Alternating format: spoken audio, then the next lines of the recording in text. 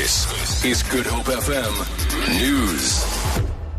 Good morning. A forensic investigation into the causes of the devastating fires in the south of the Cape Peninsula in March has found that they were mostly caused by human agency. Forensic investigator David Klatzo has completed an investigation commissioned by the city of Cape Town.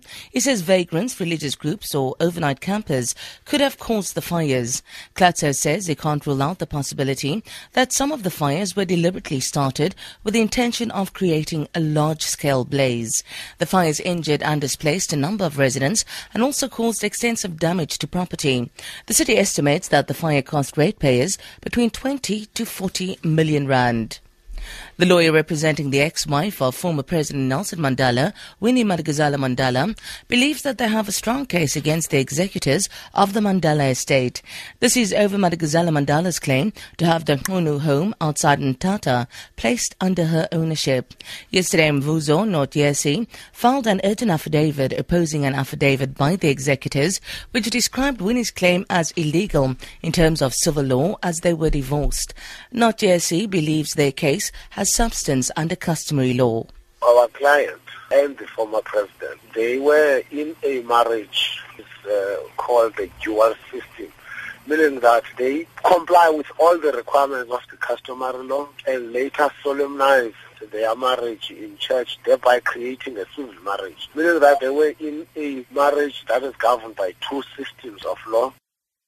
Finance Minister Nhlanhla Nene says the budget deficit for 2014 to 2015 has been reduced to 4.3% of gross domestic product. This is a decline from 4.7% presented in his February budget. Nene told Parliament that the reduction in the budget shortfall was due to higher than expected tax collections and lower government expenditure. Nedbank economist Isaac Machejo says the number points to an improvement in government finances. Overall, it's a good story that we're seeing the budget deficit coming down. I just hope that the shortfall in expenditure was mainly due to cutbacks on non-investment spending. Because when it comes to infrastructure spending, I just hope that, we did sort of keep up spending because that is what this economy needs. The Conservative Party is on course to retain power in Britain after yesterday's general election.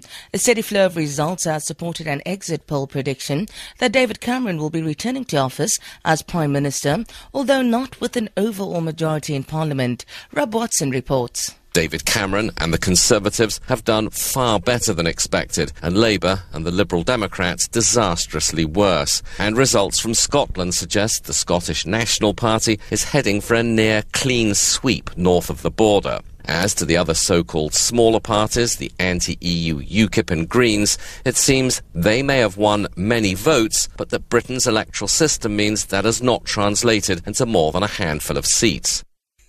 For Good Hope FM News, I'm Sandra Rosenberg.